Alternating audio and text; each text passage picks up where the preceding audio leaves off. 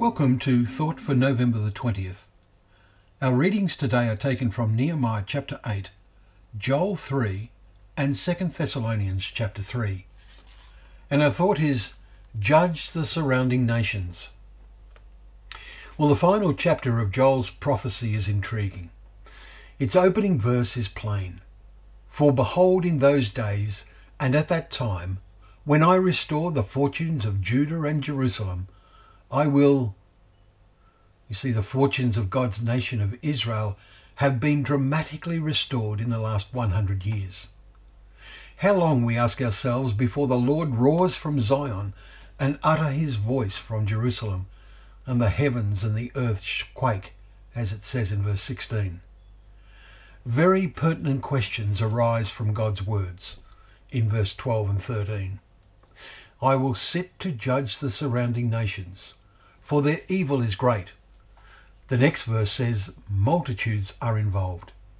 And yesterday's chapter indicated a particular northerner is involved who is destroyed after he has done great things. Chapter 2 and verse 20.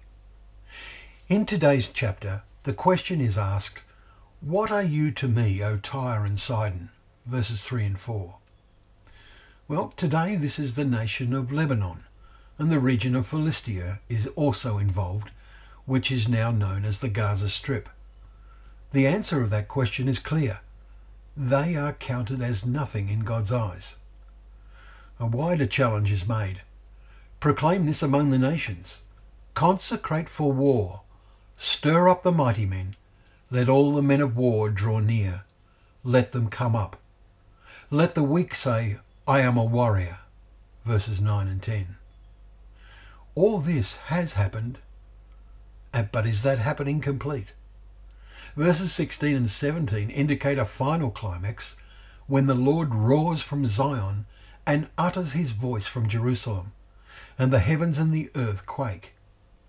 But the Lord is a refuge to his people, a stronghold to the people of Israel. So you shall know that I am the Lord your God.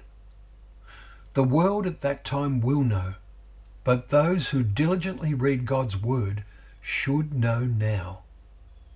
What a blessing such knowledge will prove to be when the Lord roars and the nations are in great alarm.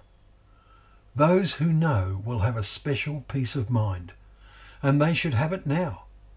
They need to have it now. Look at the point Paul makes that we read today as he completed his second letter to the Thessalonians.